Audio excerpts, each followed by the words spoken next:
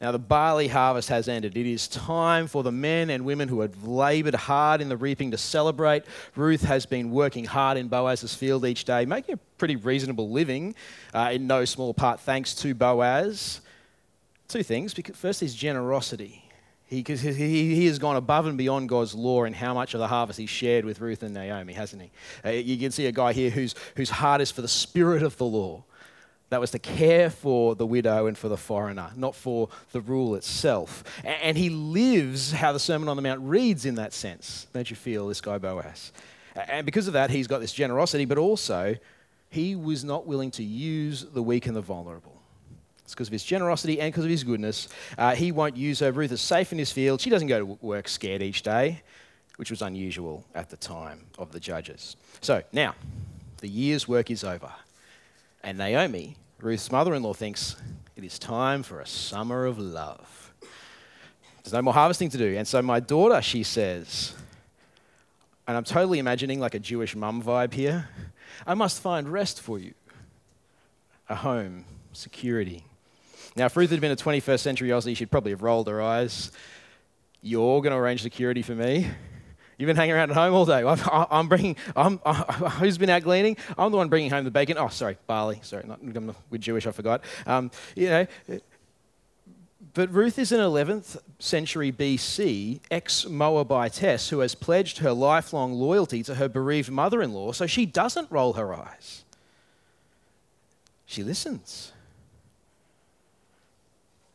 Naomi continues, now Boaz is a relative. Now that's important for us because that means that Boaz is a redeemer. And we are now going to take a short break, a jump out of the main bit to fill you in on the backstory of the kinsman redeemer. It is a thing. It is a big thing, particularly for this story, but through the Bible, this redeemer figure is someone you've got to know what they are in order to understand this story. Now, there are 4 ingredients to this recipe of a kinsman redeemer. 2 parts culture, 2 parts law, okay? So 2 parts culture. The first cultural ingredient is the family name. In the ancient Near East, the family line was important. Unlike today, your family that you came from was your identity. You don't claim your place in the world by declaring who I am and declaring my identity and performing it. You received your identity. That's just who you were. To get glory or honor, you had to bring honor and prestige and longevity to your family name because you're attached to it no matter what. So you would do whatever you could to make your family name great. And here we have Psalm 109, this sort of great, horrible thing. What would happen if your family name was actually lost from the earth? It's a big deal for them. Now, the second cultural ingredient is that they had no great sense of an eternal afterlife. The strongest sense of eternity that they had was your children prospering, going on in perpetuity, bringing more glory to the family line. And that way your name would be preserved. Which means that this great curse of Psalm 109, to have no one remember your name, that's the worst thing. And so you have a very, very strong motivation to continue each family line. Do you remember Troy and Achilles says, it was the guy to the little messenger boy who came to tell him that the champion was there to fight him. And he says, is he big? He's like, oh, I wouldn't want to fight him. He's like, yeah, that's why no one's going to remember your name, kid. Because that's the currency in the ancient world, whether you do something great enough to be remembered. But for most people, it was remembered through your family. And so if you were cut off from your family, if your family line was cut off, that was a problem. This is what's behind things like Genesis 38, where you've got Judah, one of the sort of patriarchs of Israel, saying to his son Onan, "Hey, look, your brother's died, and you've got to perpetuate his family line. You've got to have kids for him." But Onan, it's a bit tricky. It's not actually a great deal for Onan, so he didn't want to do it. And this was the second cultural element, this practice that when a married man died, a close relative would sleep with the widow, and the child of that union didn't count as his child. The child is his brother's child. Would continue that family line, would inherit the land that went with it. Do you reckon that got complicated? Yeah. But it's what a good brother did back then. And it was complicated. It was hard. It was costly. Now, so those are the two cultural ingredients. Now you add to that the first legal ingredient, which is how Israelite inheritance works. Now, how that worked was each clan, when they got to the land, was given a parcel of land to work and keep. It was theirs in perpetuity. It had to stay in the family. As long as there's a member of that family alive, that's theirs. They can sell it if they get really poor, but every 49 years, when the year of Jubilee comes around, reset, everything goes back. You can't forever lose your inheritance as long as there's someone alive to be linked with it. Okay? That's how Israelite inheritance works. Then the last ingredient is essentially God regulating some of these things to ensure fairness. And so there's Leviticus 25, you can read through other bits of it, but this thing where this is how you redeem it, this is who can do it, this is when and how. And there's lots of different detail in that if you go through the whole of the chapter. Now, that is what a kinsman redeemer is, and that is what Naomi has just let loose to Ruth, that Boaz is. Now, if you think about that, this kinsman redeemer is someone who redeems an inheritance for an Israelite person. Whose interests is Naomi serving when she hatches the plan with Boaz? Ruth doesn't have an inheritance in Israel to redeem. Like, she's a Moabitess. Her marrying a relative is of no particular benefit to her. She could choose any man who'd have her and just become part of his line. So when Naomi says, he's a relative, who's that good for? That's good for Naomi. That helps her. That's good for her dead husband and his name, his line. And yet, Ruth doesn't roll her eyes and say, gee, that's so selfish. Why can't I just marry someone I like? She listens. So, okay, right, so it's party night at the threshing floor, Ruth. 2 instructions. Get pretty and get him drunk. Okay? This is what you have to do. As Naomi and Elimelech always had, they reach for the pragmatic playbook. And what works is what they do. They use their common sense and they solve things. A bath, perfume, pretty dress, good food, bottle of wine. Tried and tested means of getting yourself a husband. I'm not going to ask any of you if that's how you managed it. Maybe that was just it. And yet, when he's good in spirits and sleepy, carefully mark the place where he lies, because it actually could be dangerous for you if you get the wrong guy. So it's tried and trusted the methodology, but the situation that she's walking into, that's not exactly safe. She's going to a place where a large bunch of testosterone-fueled, sort of exercise-energized, wine-drinking men are crashing out after their big meal and celebration. This is not a safe scenario physically in the time of the judges, or even just socially for Ruth. It might not be entirely appropriate. See, again, the author has reminded us here that this innocent story has kind of like a violent backdrop. There's just these tiny little hints all the way through that, hold on, this is an MA-rated country that we're living in, and that MA content threatens to keep spilling into the G-rated frame. Naomi keeps going. Right, once the coast is clear, you sneak up, you uncover his feet, and you lie down next to him. And he will tell you what to do next.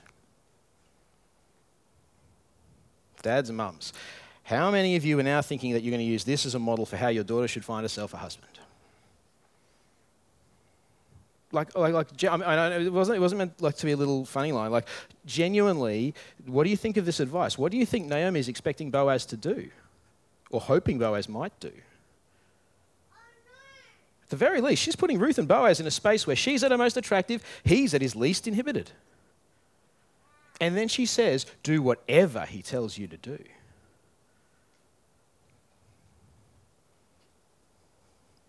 Ruth says, I'll do it. I'll do it. It's going to be a big night. Okay, well, I don't know if you remember the last date that you got ready for and then what it felt like getting dressed up and getting the shower and all that sort of stuff happening. But imagine what's happening for Ruth as she gets ready for this possibly life-changing evening. She creeps down to the threshing floor, perfumed up, and she hides. Still a strange way to start a date, isn't it, to have to hide? She sees him lying down to sleep, sneaks over, uncovers his legs, probably so that he'll wake up at some point through the night when his feet are freezing, and she lies down there. And in the middle of the night, he wakes up and he sees a woman lying right there next to him. And he just imagine Boaz thinking, well, I am sure I did not drink enough wine for that to happen. What is going on? Now, a word here on some interpretations that you may have come across, because I've heard a lot of people talk about the dodginess of this scene. And actually, that there are a lot of euphemisms here. And this is actually just a slightly polite version of very sexual scene. People say things like foot there is a euphemism in other places of the Bible for a man's sexual parts. And therefore, and on top of that, there's these other similarities with the language of uncovering, of analogies where uncovering is a euphemism for sexual activity in other parts of the Bible, in Leviticus no less, where the Redeemer laws are. And in fact, the truth is, actually, look, heaps of words in this section are capable of having a double meaning. This is like double entendre city. This is, if you've ever seen like the old, Carry On series or sort of Are You Being Served? Like every second word, all the humor, it's all double entendre. Like if you said this section out loud in Israelite, in Hebrew, while winking, oh, she don't cover his feet, eh? She uncovered his feet, didn't she? It would sound really shady. It does. Like that's there. It's in the text. And there's even echoes of the origin stories of the Moabite nation. You remember where Lot's daughters got their father drunk to perpetuate their line. You see how all the themes and all of the dodginess is in the air. It's that MA-rated background. Except, it's actually really clear that Ruth uncovering his feet here doesn't mean that she did anything other than literally taking the blanket off, because he doesn't even wake up until the middle of the night. And when he does, he's surprised that there's a woman there. It's obvious that they haven't been intimate. And the way the remainder of their exchange is told by the storyteller, it's clear that both purity and the appearance of purity are foremost in both Boaz and Ruth's minds. You see, one of the interesting things is there's one bit where Ruth doesn't do what Naomi says. See, back in the story, Boaz asks this sort of lump next to him that's a woman, and he realizes, who are you?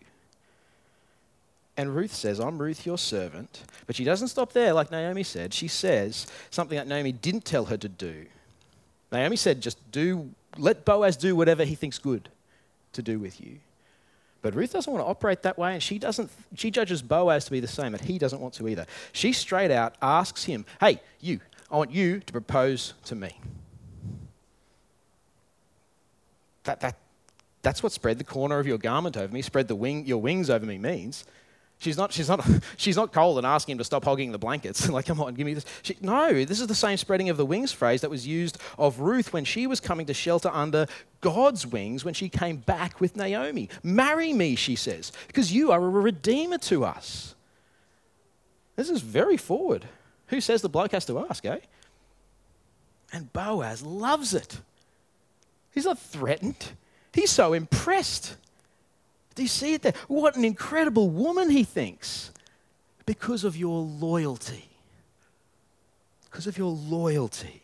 Now, I know that it's in the NIV it's translated kindness here, but in other translations, and even the NIV translates this word in other parts of the Bible differently, it's translated loyalty, devotion, even covenant faithfulness. But why is this an act of loyalty? Like to whom? I mean, it sounds like the way that most translations read it reads like romance. He's just really pleased that she went after him. Well, Boaz tells us who this is loyalty to. He says, this act of devotion is greater than your previous one because you haven't sought to marry one of the young men, whether rich or poor. See, the thing is, Ruth could have married for physical attraction. Like, Boaz knows he's an older bloke. He's quite realistic about whether Ruth is into him for his middle-aged spread. There were plenty of young men working in the fields, biceps glistening with sweat as they swung the scythes. She's working with physical guys, and the young men are all there. We saw it in this first scene. She could have married for money. Boaz wasn't the only field owner in the region. Some of them would have been younger. Why did she go for Boaz? It's because of her loyalty to Naomi. It's because of her mother-in-law. She went to him because he is a kinsman redeemer. That's what sets him apart.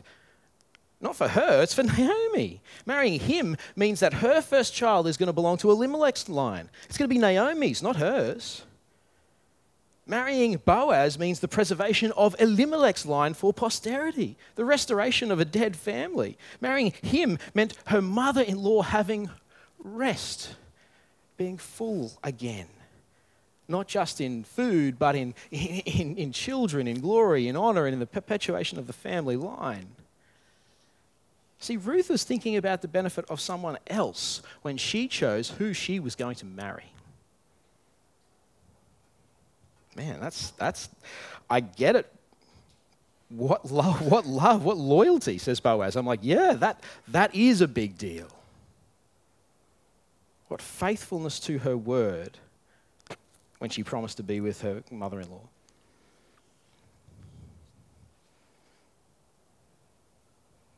Now, he's a mighty man. He's a Gibborim, one of these sort of great men of the Old Testament. She could still be marrying him for money. But Boaz says, no. You could have had someone to grow old with, a young man to grow old with, and you could have had money. But you chose me. Different generation. So we've got Ruth, who's marrying for her mother-in-law. But interestingly, so does Boaz. Boaz is also marrying for Naomi. See, Ruth wasn't a catch for Boaz by worldly standards. She's a foreigner with a stigma. No financially beneficial connections for him. In fact, as we'll see next week, he's likely to lose out, both in terms of finance and in terms of his inheritance, if he goes through with this. So Boaz also marries for Naomi. Man, what a privileged girl this Naomi is. That frustratingly godly but ungodly. You know, the reason that Ruth came into Israel and came to Israel's God, but also kind of the reason that part of the reason they got in trouble in the first place. Really pious, and she knows God, but she's also just pragmatic and doesn't trust God, trusts in her common sense instead. She's depressed and bitter at times and sometimes often self-interested because of that. And in short, she's a normal human being like you and like me. You see, Ruth and Boaz, they're heroes in this, right? They're awesome. They're superhuman. But Naomi's the one we can relate to. Now, it's interesting for Boaz, maybe not even just for Naomi. He, through doing this, is going to see his cousin's family, Elimelech's line, continue in the fields of Bethlehem, as it always was supposed to, as God intended, as God gave it to that clan and family to have happen forever, but death was about to steal that away from that family, and he says, no, I will continue that family line and family name for my dead cousin. And so Boaz, like God, shows kindness to both the living and the dead. Now that's a worthy thought, isn't it? Just take for a moment that line of scripture. The one who shows kindness to both the living and the dead. That is a worthy thought for those of us who have lost parents or friends, or maybe even children, brothers, sisters. But God is the one who shows kindness to the living and the dead. Even after Elimelech died, there are events that were a blessing to him. Now, I think it's hard to walk away from this without saying a reminder to the married people here, to us, that our marriage is not primarily about us. Okay, there are bigger things at stake than whether I feel fulfilled in my marriage. Our marriages affect more than just us. They affect everyone around us. Ruth and Boaz understood this. They affect our church. They affect our community. They affect our kids. They affect the stability of our community and the blessing of our city. Inwardly focused marriages tend towards discontentment because they're always looking towards contentment, and it messes everything up. And if you're a youngster here, if you're someone who's just starting to get interested in girls or boys, you're getting to sort of that age and you're thinking about, do I like this girl or whatever, you guys swim in a culture where the idea is that romantic relationships are all about making you feel happy and good. And that, I tell you, makes so many people in your generation utterly miserable. And it's not what marriage is for. You see, these guys living with their marriage in order to bless others. And we'll see in the next chapter how God uses that actually to bring blessing to them too. But we'll move away. Now look, if you're sitting there and thinking, actually, I just realised I've spent the last little while being pretty darn selfish in and with my marriage, this shouldn't lead you wallowing in guilt or feeling bad. And I'll tell you why here. You see, Ruth and Boaz are the heroes in this story, but we're not supposed to identify with them. We're like Naomi. We're the mixed up ones. The ones who want God, but we don't trust him with our whole hearts. The ones who pray, but then we're willing to sin when it seems like the only common sense option for us. We're sad about the hardships that God's put us through, maybe bitter at times even, but genuinely wanting good for the people around us. Like she wants good things for Ruth, but then kind of actually the way she does it is actually sort of self-serving too. And like, this is us. And yet God, when we return to him, like Naomi, when she returns to Israel, he loves us. He spreads his wing over us. This is a story designed to get us to walk back to God when we haven't been. This is a story designed for the moment of realizing that I've actually been selfish in some way. To say, come back because I'm not going to scorn you for it. I'm going to bless you.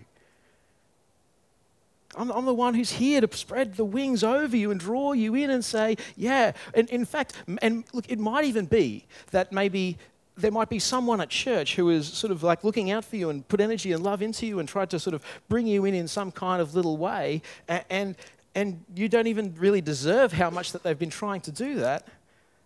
And that's actually God spreading his wings. That just like here, what Boaz and Ruth were doing for Naomi, even though she was a little bit sort of selfish about it all. See, this is the Christian story. If you think that knowing God is something that you earn by being good, then you don't know God. And I'd love to introduce him to you. You see, Naomi's story of returning to God and finding rich love and blessings that she doesn't deserve, that's the story of every Christian. And so Jesus says to you today in this story, he says to all of us, he says, come back to me. In whatever little ways you have been distant from me, come back, come back, come back. That's what he's saying right now, in this moment, to us all in this passage. Will you, like Ruth, do what he says?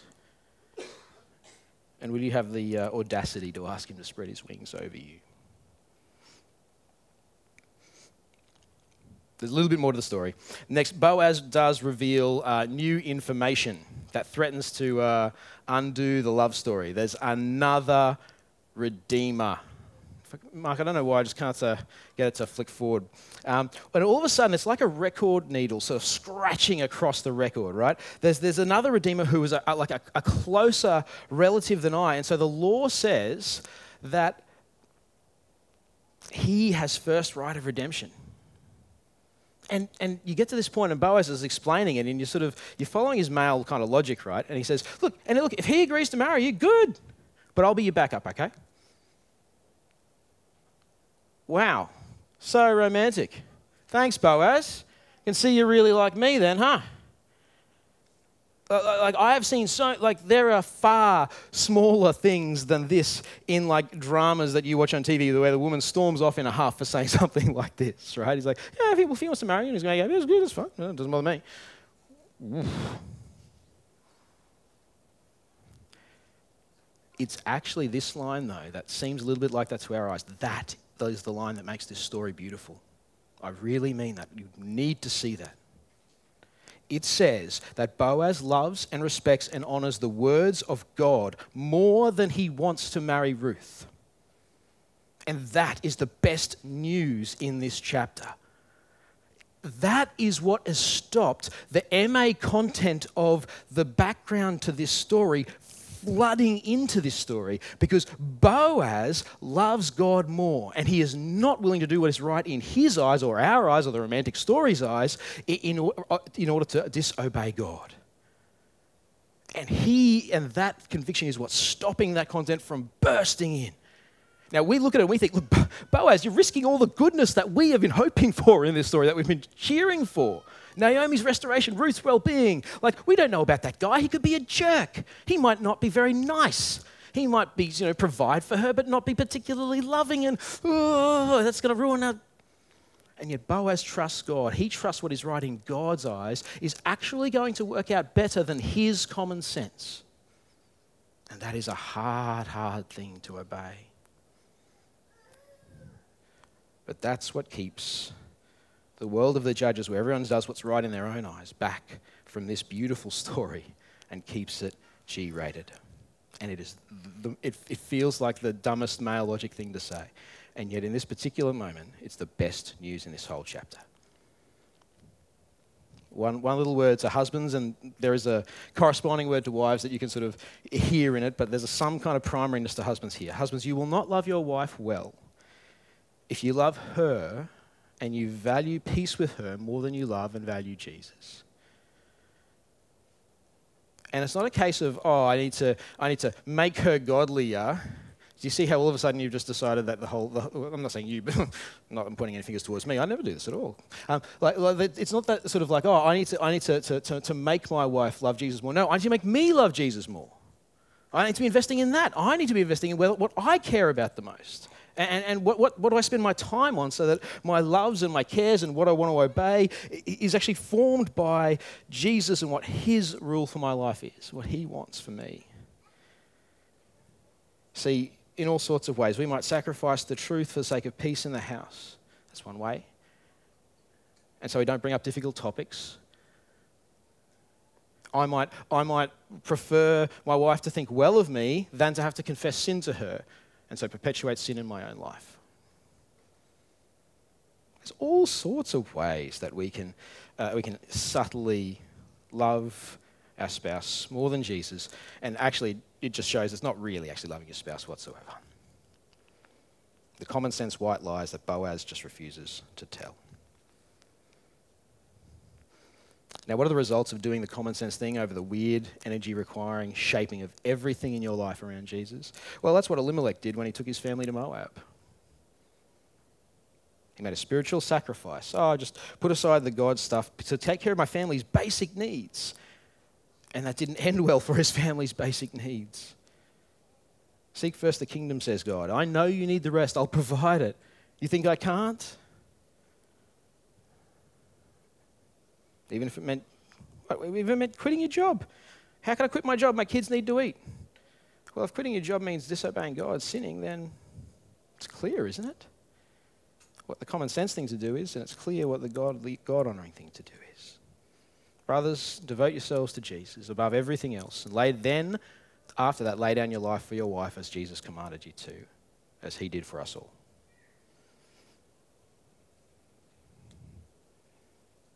There's other little common sense things. I have to do the overtime. Of course the kids will play that sport and do those activities they want to. I don't want to have the fight with the kids. It's easier to have them like me.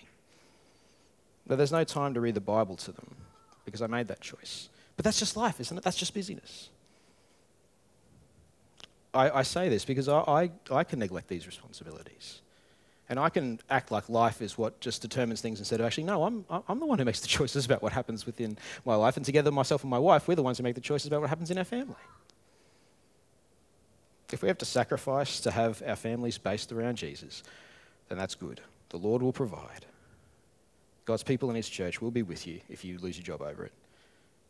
How are you setting up your life? Now, the story is a tiny little epilogue. The story ends with Boaz kicking into action. It's great. He backs his words with whatever. It's sort of like scrabbling around for whatever cash he's got lying around. It's like, oh, barley, barley. That's all I got to give you. And as much grain as Ruth can carry back with her, she has to repurpose her best frock. Like imagine, your pretty dress that you got to impress the guy, and he's like, all right, okay, just stretch it out here and just dunk, weights and weights and weights of stuff in it. Because he just will not send her back to Naomi empty. You see his intention there again. See, Boaz intends to see Naomi full once again. His desire is to bless not himself, but the people around him. He is the picture of Jesus for us. Yes, he's the one we want to be like.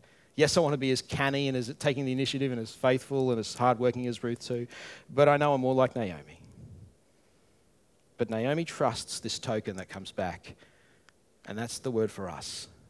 The last line is, she is confident that he will not rest until he has given her rest. And that's us with Jesus. Let's pray. Heavenly Father, we thank you. We thank you for the reality that this story points to. Yes, it's a great story where we feel Naomi's normalness and Naomi's failures and Naomi's bitterness or depression, or all the other things, bits that we can relate to and imperfection. that story points to the very real reality of what it's like for all of us with you. Thank you that you're so good. Thank you that when we come back to you, we get undeserved restoration. That's got nothing to do with the quality of our character. Thank you that we see the goodness of what it's like to not just love your law and refuse to disobey it, but to actually love the spirit of the law too. We get this model in Ruth and Boaz of Jesus, what he's like, and of what we could be like too, and what we will be like one day in heaven with you. But for now, Lord, we ask that you would give us confidence. Thank you that you, like Boaz giving the barley, that you have put your Holy Spirit in our hearts, that you've given us the sacrifice of Jesus on the cross, that there is more than sufficient down payment for us to trust you, that you will not rest until we are resting with you. Amen.